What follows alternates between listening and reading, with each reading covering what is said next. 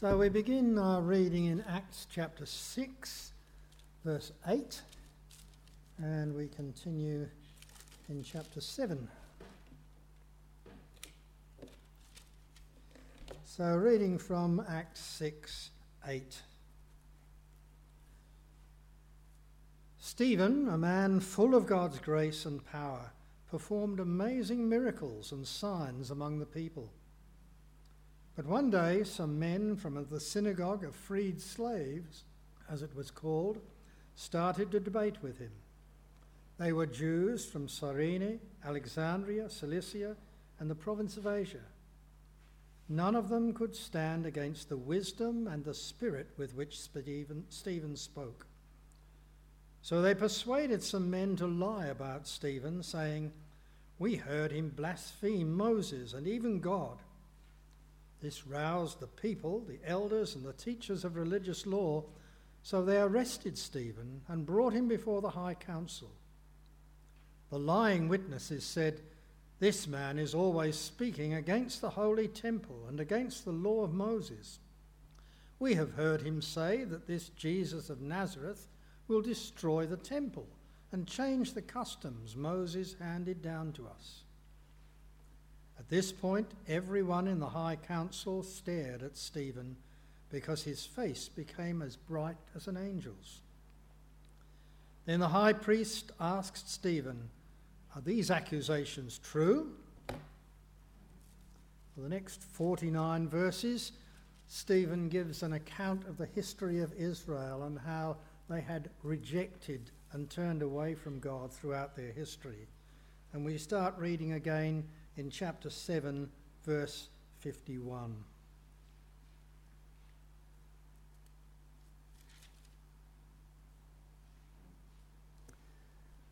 "You stubborn people, you are heathen at heart and deaf to the truth. Must you forever resist the Holy Spirit? That's what your ancestors did, and so do you. Name one prophet your ancestors didn't persecute.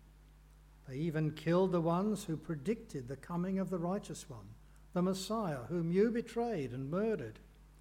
You deliberately disobeyed God's law, even though you received it from the hands of angels." The Jewish leaders were infuriated by Stephen's accusation, and they shook their fists at him in rage.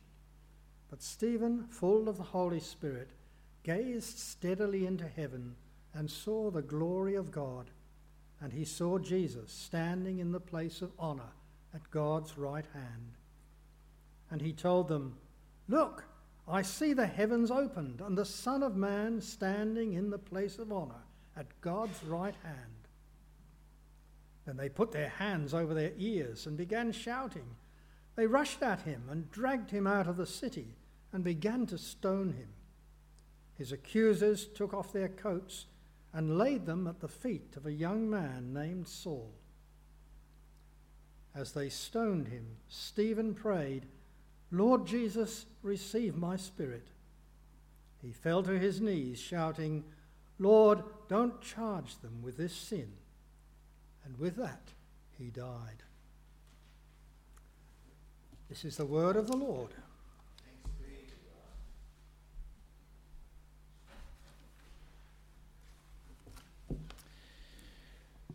Friends, keep your Bibles open if you had them open, and you will certainly be better off if you're able to have in front of you the talk outline with all of the gaps. I will put the answers to the gaps on the screen, and with all of our blue pens. I went and bought another 50 pens this week because we were missing a few, so there's a couple around there. Grab them, fill them in along the way with the blanks, and that'll help us follow what God is telling us now in the Scriptures. Let me lead us in prayer. Our loving Father, we ask now that by your Spirit you might speak to us. And as we have a look at the life of this remarkable man, Stephen, we pray that as we read this, you would inspire us to remain faithful to you, even in the midst of great trials. And we ask it in Jesus' name. Amen. Earlier this year, Mandy and I had an opportunity to hear a talk from Archbishop Benjamin Kwashi, who is from the Diocese of Jos in northern Nigeria. Ben is the man that took over from our own Archbishop Peter Jensen as the new General Secretary of GAFCON, which is the movement of Global Orthodox Anglicans. Now, last week I started reading his brand new biography, which is fascinating. He tells the story, in particular, of how his church and home were torched and bombed by Muslim extremists who were intent on driving out the Christians and establishing Sharia law. And when the militants were finished with his home, there was nothing left at all except part of a metal chalice and a small gold cross. That was it. This is the kind of persecution that we see at places in the first century in the book of Acts. And it's the kind of attacks that we saw last week in the early church. And we saw last week that persecution is one of the ways in which the devil seeks to stop the growth of the church.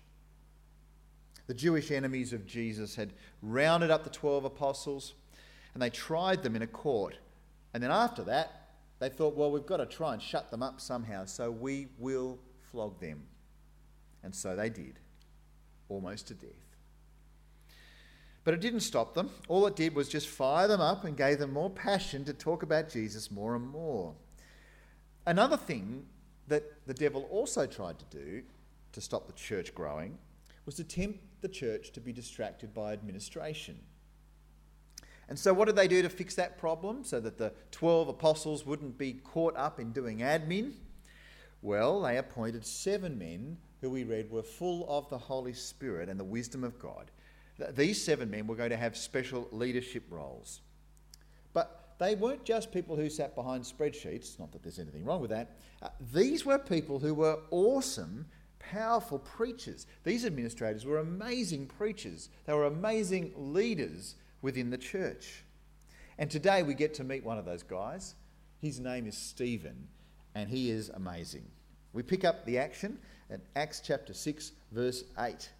And we read that Stephen, a man full of God's grace and power, performed amazing miracles and signs among the people. This is a description of how he did his ministry, how he did his ad ministry.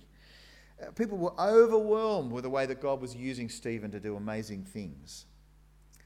But it wasn't so much the miracles that had the biggest effect on people. It was actually what he was talking about. It was what he said that was so controversial. We read in verse 9 and 10 that one day some men from the synagogue of freed slaves, as it was called, this particular synagogue, this assembly of Jews, they started to debate with Stephen. They were Jews from all over the place, Cyrene, Alexandria, Cilicia, and the province of Asia. None of these men could stand against the wisdom of the Spirit, wisdom and the Spirit with which Stephen spoke. This particular fairly multicultural Jewish assembly thought that they were going to have verbal biff with Stephen and have this kind of debate, parliament style, to try and say, no, you're wrong. And then he would say, well, this is the truth. And away they went. But the problem was, it didn't matter what they said or how they said it. It was clear that they were not winning. Stephen's arguments just made a whole lot of sense. And we know why. It's because he was inspired by the Holy Spirit. And so they thought, we're not happy with this. We're not stopping him by logic, by debate. So we're going to have to stop him another way. I wonder if you've actually had that kind of experience where you hear someone speak with such power and truth, and yet you're confused why others don't accept it as well. You can have 2 people listening to the same message about Jesus, and one will walk away and say, oh, isn't that awesome? I just understand so much more about why Jesus is Lord and Saviour and how much he loves me and how much he's forgiven me. And then the person sitting next to you can say, oh, what a load of rubbish. The one message can have such a divided result, and that is what was happening right here. And this bunch of people from this synagogue of freed slaves, they wanted to shut Stephen down. So how do they go about doing it? Well, we read in verse 11 and 12 that they persuaded some men to lie about Stephen, saying, we heard him blaspheme Moses and even God. Well, that revved people up. We read here that it roused the people, the elders and the teachers of religious laws. They were really upset about that. So they arrested Stephen and brought him before the high council. It's all happening again. The Jews used lies to try and shut Stephen down. They claimed that Stephen had said things that were negative about Moses, this great leader of the Old Testament and the man through whom God gave the law. I mean, Moses is kind of the untouchable. You don't want to speak badly of him, but they said that Stephen was. No wonder they were a bit revved up about it. See, I reckon I feel that sometimes when I hear people talk badly about Jesus. See, for these guys, they were revved up when they heard him speak badly about Moses, even though he didn't. But when we hear someone use Jesus' name as a swear word, or maybe there's something that they say about Jesus that is really horrible and defames him, you kind of, I hope you, if you're a follower of Jesus, that you get revved up a bit, that it sort of turns your guts a bit. That is what is happening here. But the problem is it's a lie, because Stephen wasn't speaking about Moses like that at all. When we feel that, when people speak of Jesus in that kind of way, our reaction is not to try and lie and stitch them up and get them killed or something like that. We follow Jesus and we turn the other cheek. We love our enemies and we pray for those who persecute us. But that's not the way in which these guys were operating. They wanted to shut them down. And so they spread more and more lies. Verse 13, the lying witnesses said, "This man is always speaking against the holy temple and against the law of Moses." They've tried to summarise what they don't like about Stephen in two things. They say that Stephen is anti the temple and that he's anti the law. They are the big accusations. He's anti the temple and he's anti the law. And so verse 14, he says, "We have heard him say that this Jesus of Nazareth will destroy the temple and that he'll change the customs Moses handed down to us." Now, is that a fair call? Did Stephen actually say that? Or do we think that Stephen actually said that? Well, when you think about it, Jesus did say, "Destroy this temple and I will raise it up in 3 days." And that's a fair point. Although we know that he was talking about his own body. You know, he would die and rise in 3 days. He wasn't talking about the actual stones and stuff.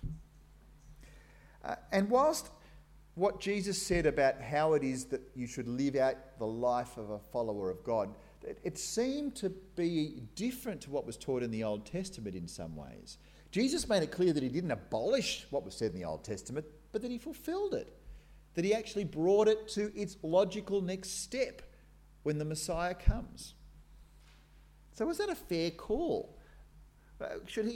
Is it a fair cop that he should say, well, yeah, actually I did talk about Jesus who said bad stuff about the temple and wasn't a fan of the law of Moses? Well, if we were running a fact check on it, there's websites all the time that'll ask whether something particular is true or not, whether it's fake news or whatever. If we ran a fact check on the claims of the witnesses, I reckon the response probably would be, not the full story. What is the full story? Well, we're going to see that in just a moment. Because there is a clash in some way between what Jesus taught and what the Jews were doing and how they were living. And that's what's causing all this heat. Because if Jesus just said stuff that was completely compatible with them, they never would have executed Jesus. They never would have said he was blaspheming. They never would have said that he was anti the law and anti the temple. But at this point, as things started to heat up, we're told about a really interesting, in fact, remarkable fact about Stephen's appearance. Did you pick it up before when it was being read out? It says, at this point, everyone in the high council stared at Stephen because his face became as bright as an angel's. Now, I don't think he was embarrassed. You know what it's like when you stand before a group of people and your face goes red. I don't think it's that kind of thing. In some sort of way, his face just started to glow. It was a supernatural thing. Now, why is that significant to us? Well, on the one hand, it shows that there's a supernatural element of what's happening right here. This is just not your everyday kind of chat. But there's something more. I think we're supposed to see a connection there, that Stephen's face lit up like Moses's. If you read in the Old Testament, Moses went into the presence of God and his face glowed, so much so that they needed to put a veil on it because it was so embarrassing. There's a point where you can see that right at this moment, Stephen is kind of almost in the presence of God in this supernatural way. And something very special is about to happen as Stephen stands off here right in the presence of the most powerful Jewish man alive. And we read about him now in chapter 7, verse 1. This high priest asked Stephen, "Are these accusations true?" They're good on the high priest for asking the question, because these other guys have tried to stitch him up. Oh, he's anti the temple. Oh, he's anti the law of Moses. And the high priest says, well, what do you got to say for yourself? Are they true or not? Stephen could have said, well, there's more to the story. Or he could have said yes, or he could have said no. But what he says here is one of the most famous speeches of all time.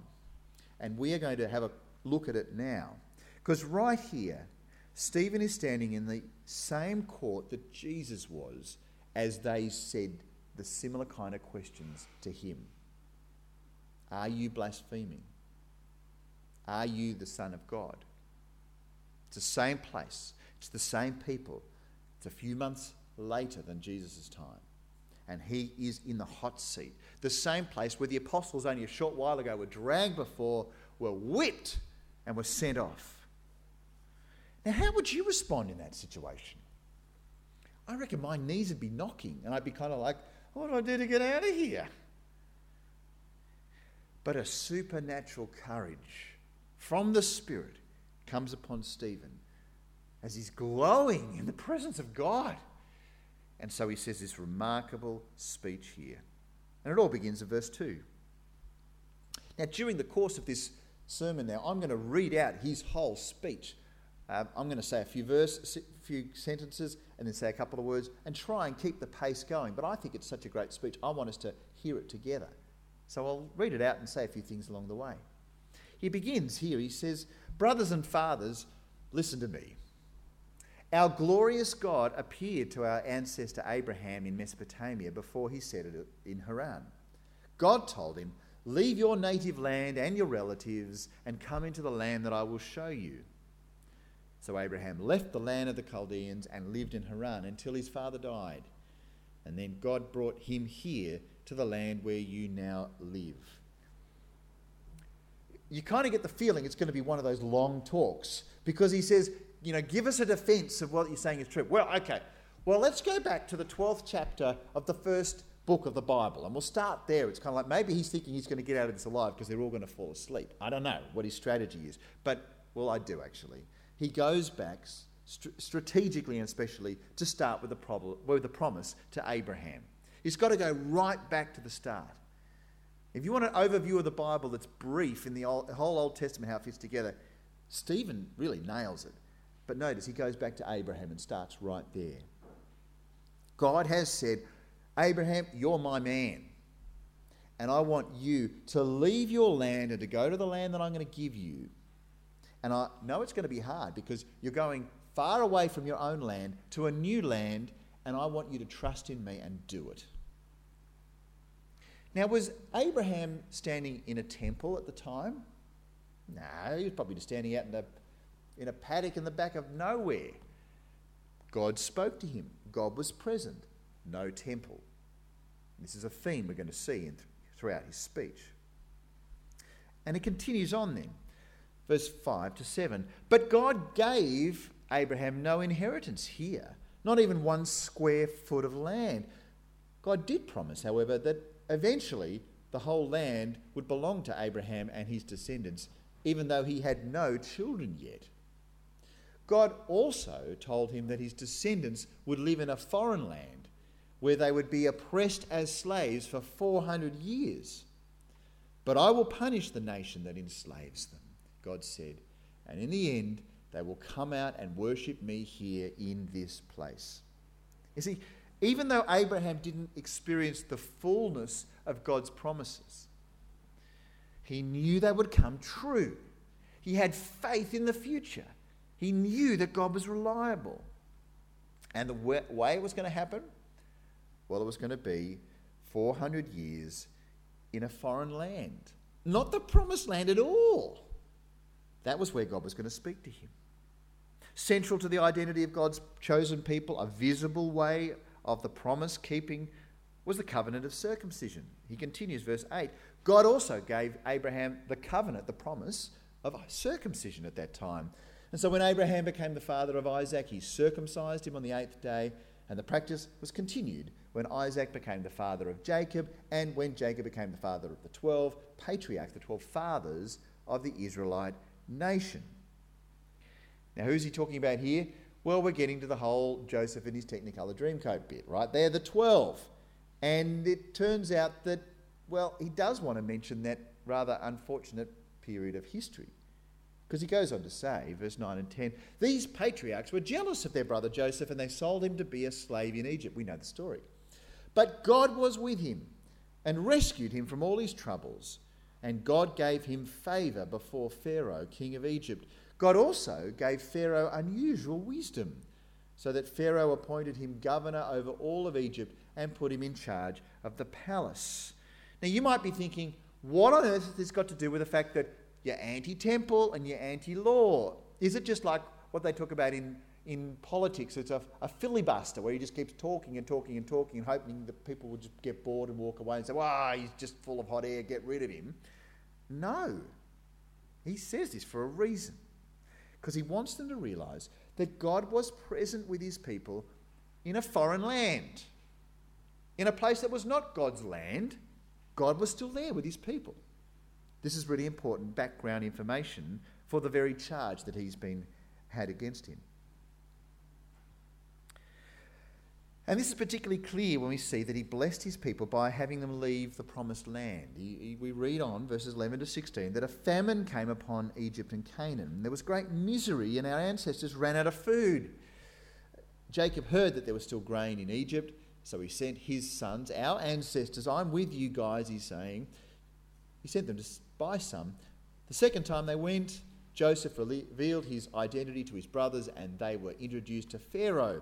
And then Joseph sent for his father Jacob and all his relatives to come to Egypt, 75 persons in all. So Jacob went to Egypt. He died there, as did our ancestors. Their bodies were taken to Shechem and buried in the tomb Abraham had bought for a certain price from Hamor's sons in Shechem. More information. But the point is that God is working amongst his people even though they're far away from the promised land, far away from the place that the temple was going to be. Note that. Well, as they lived in Egypt, there was a new threat to the promises. We now flick over to the Exodus bit. So we're in the second book of the Bible. He's not going to cover them all, just to let you know. But we read on. He says, as the time drew near when God would fulfill his promise to Abraham, the number of our people in Egypt greatly increased. But then a new king came to the throne of Egypt who knew nothing about Joseph. This king exploited our people and oppressed them, forcing parents to abandon their newborn babies so they would die.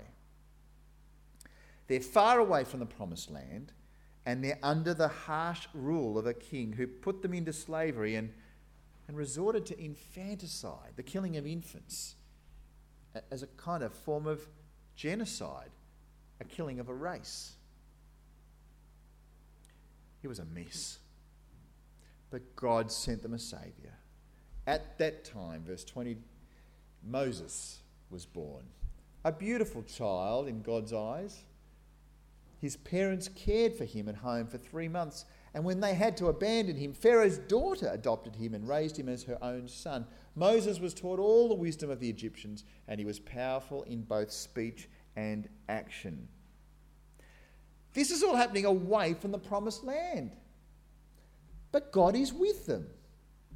And it's worth noting that if any of these guys, these high priest heavy dudes, think that this is a guy who doesn't know his Bible, they've missed the point, because he go pretty well in a first year Old Testament lecture exam. You know, he gets the Bible really, really well. He's no idiot. but he's drawing together an important thread.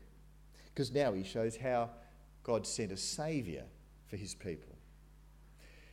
One day when Moses was 40 years old, he decided to visit his relatives, the people of Israel, and he saw an Egyptian mistreating an Israelite. So Moses came to the man's defence and avenged him, killing the Egyptian.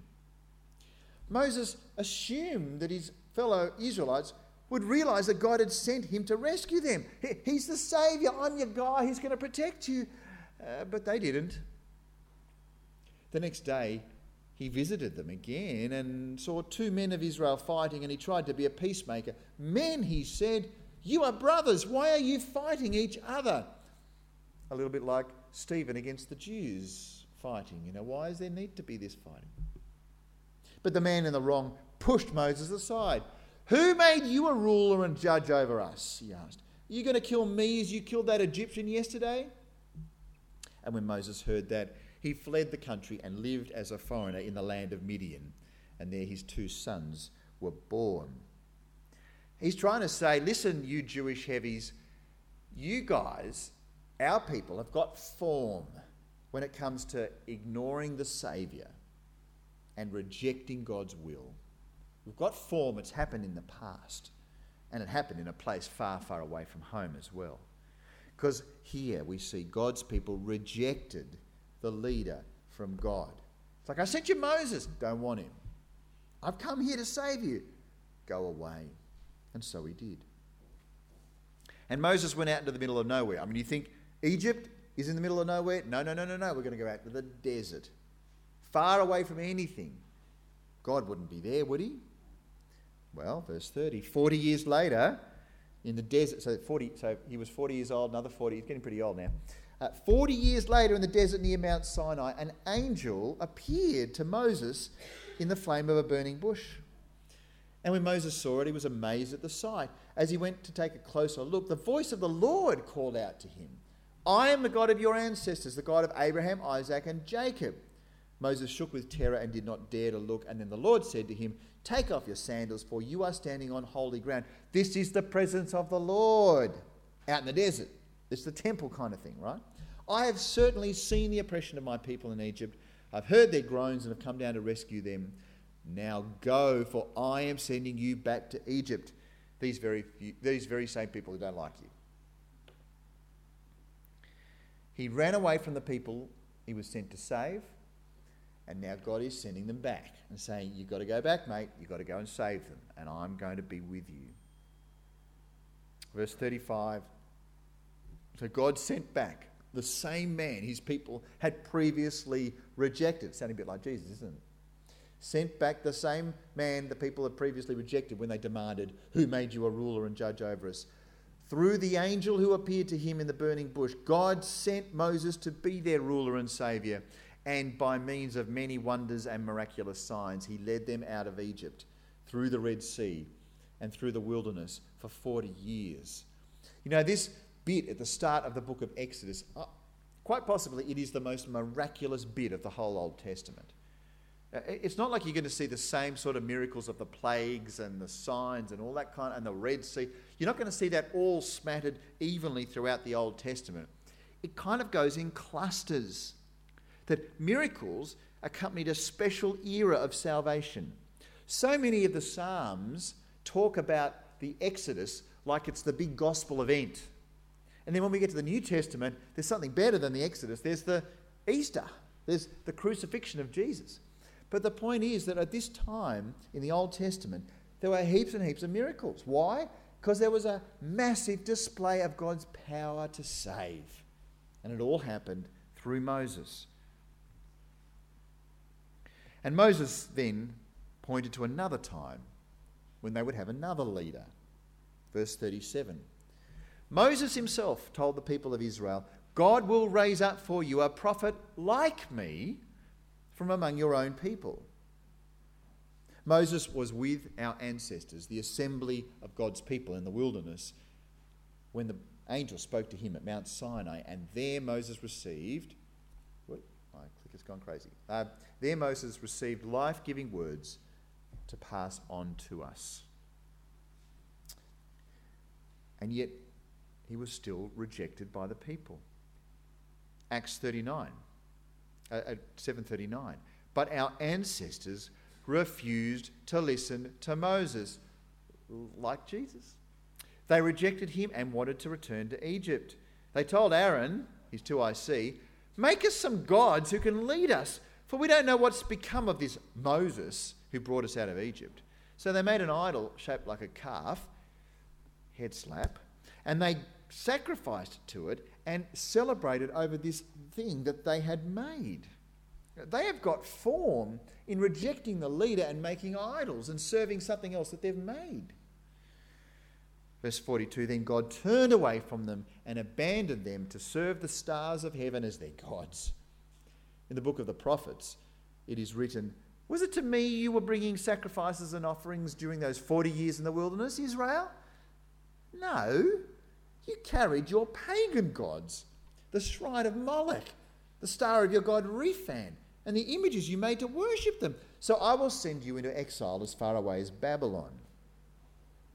Here, Stephen is quoting from Amos, much further in the piece when it comes to the book of the Old Testament. But he is trying to make it very clear that because of their constant disobedience to God, they were punished. God punished his disobedient people. And with all of this in mind, he now tries to make the point about the tabernacle, which was the kind of the mobile, portable temple. He says, verse 44, I'm speeding up here, our ancestors carried the tabernacle with them through the wilderness. It was constructed according to the plan God had shown to Moses. Years later, when Joshua led our ancestors in battle against the nations that God drove out in this land, the tabernacle was taken with them into their new territory, and it stayed there until the time of King David. See, the symbolic presence of God was with them in that tent. But David and Solomon thought, no, we can't have him staying out in the backyard in a tent. We've got to give him a proper building. And so we read that David found favour with God and asked for the privilege of building a permanent temple for the God of Jacob. But it was Solomon who actually built it. But there is an issue though. And so he says here in verse 48 to 50, however, the Most High doesn't live in temples made by human hands. As the prophet says, heaven is my throne and the earth is my footstool. Could you build me a temple as good as that? Asks the Lord. Yeah, right. Could you build me such a resting place? Didn't my hands make both heaven and earth? He says that God lives in heaven, not a building. And it's at this point now where we had Trevor earlier on read the bit where he then lays the boot into them. We've had this whole section here where Stephen has said, I've got to show you that I know the Bible and I know our sordid history, where it was very, very clear that God was sending a messenger, a saviour, and our people rejected him time and time again. And you know what? We're doing it again. You're doing it again. And so he turns to them and he says, you stubborn people. He's a gutsy guy, Stephen. You stubborn people. You are heathen, pagans at heart, and deaf to the truth. Must you forever resist the Holy Spirit? That's what your ancestors did, and so do you. In a sense, this sentence here it summarises his whole speech. He says, I've just given you a history of how much form God's people have in saying no to God. Don't want to accept your leader. Don't want to accept your salvation. And what's more, he's made it clear that he can't be anti-temple because God, in a sense, doesn't care so much for the temple anyway. He's on about being with his people by his Spirit, which is exactly how he is with Stephen, but not with those men who were rejecting him. Because like their ancestors, they resist God's word. They say no to God, will not listen. It's kind of like a toddler having a tantrum. Put their hands over their ear and go, la, la, la, la, la, la, not listening, not listening. That is what these people are doing before this prophet Stephen, who's there filled with the Holy Spirit, glowing like he's Moses in the presence of God. And he says to them, you guys are at risk of doing the same thing. And so he says, verse 52, name one prophet your ancestors didn't persecute. They even killed the ones who predicted the coming of the righteous one, the Messiah, whom you betrayed and murdered. I've got a feeling that Stephen thinks that he's got no chance of getting out of there alive, so he's just going to go all guns blazing. You know, this is just like Butch Cassidy and the Sundance Kid, the final scene. It's kind of like he knows he's got nothing. He knows he's going to go down. And he says, I want you to be very, very clear that you are guilty of this. And if you don't turn back, you are toast.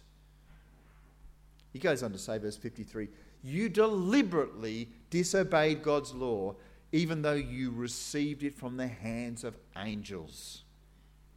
Man, he puts the boot in. Jesus didn't speak like this to them. The apostles didn't. But Stephen, what a gutsy bloke, opens up both barrels and says, you guys are at serious risk and I give you a serious warning. And so he did.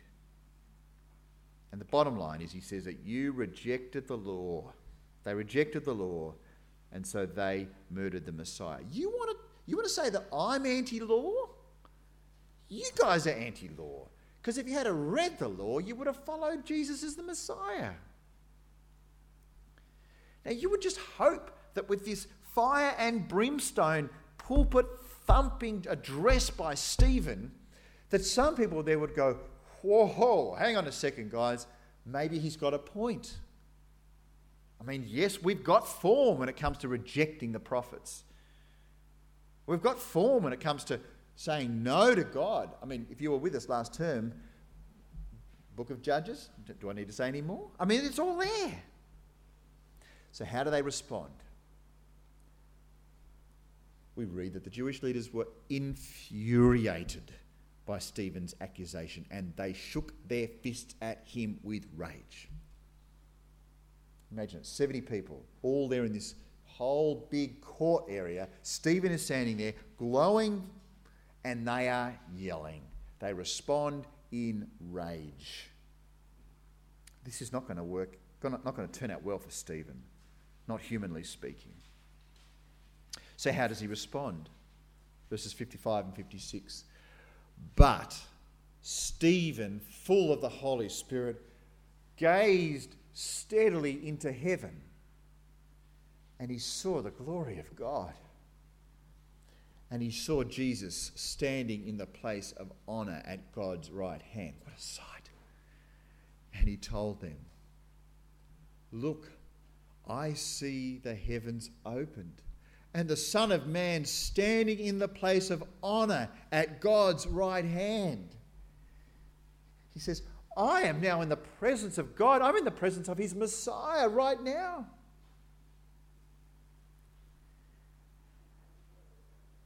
And then they put their hands over their ears and began shouting. They rushed at him and dragged him out of the city and began to stone him. They silenced him by stoning him. What do? They get big rocks and they throw them at him so that they will kill him. And it continues with a fascinating twist. Verse 58, his accusers took off their coats and laid them at the feet of a young man named Saul. Saul, who later would be known as Paul, the Apostle Paul. He was right there in the action. At this stage, Saul didn't know Jesus, but he was standing next to a bloke who did. And this guy was glowing. He was in the presence of the Lord Jesus, and there was nothing they could say or do to shut him up.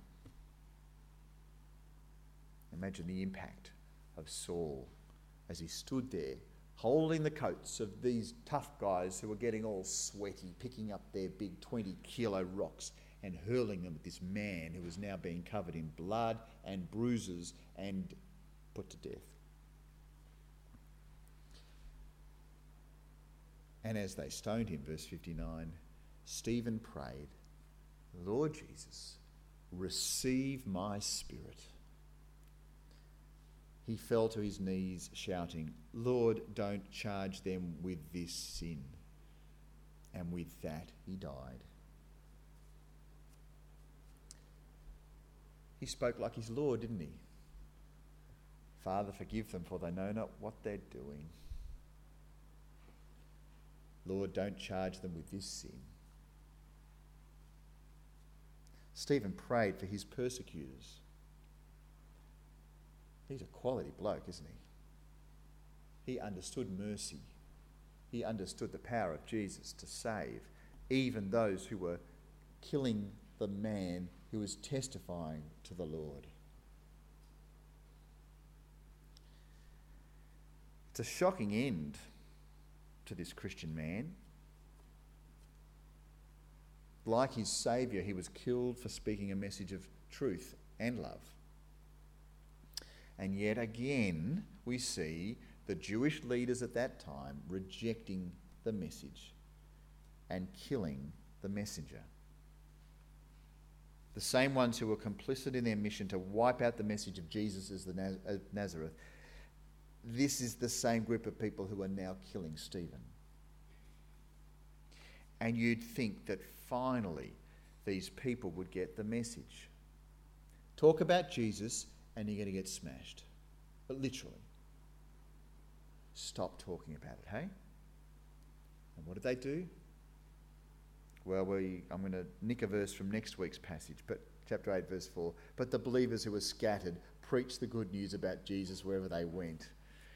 God used this to scatter them. And what did they do as they scattered? They didn't shut up a second about how good Jesus is. The believers were scattered, but they were empowered. As I've been reading this biography this last week about Ben Kwashi, it is really upsetting to see the way that the northern part of Nigeria was overcome by a whole movement of Muslims to try and wipe out the Christians. On this particular event that had Ben Kwashi's church and home burnt to the ground, there were 100 churches that were all damaged on that night or burnt to the ground, and many people killed. You might think that it might shut Ben up. But let me read to you what he said. Today I still have the ashes of my house in Zaria. I keep them in my living room in a mock coffin to remind me that I died on the 12th of March 1987. They remind me and my children that every day I live is a bonus. I'm living on extra time. We will never forget.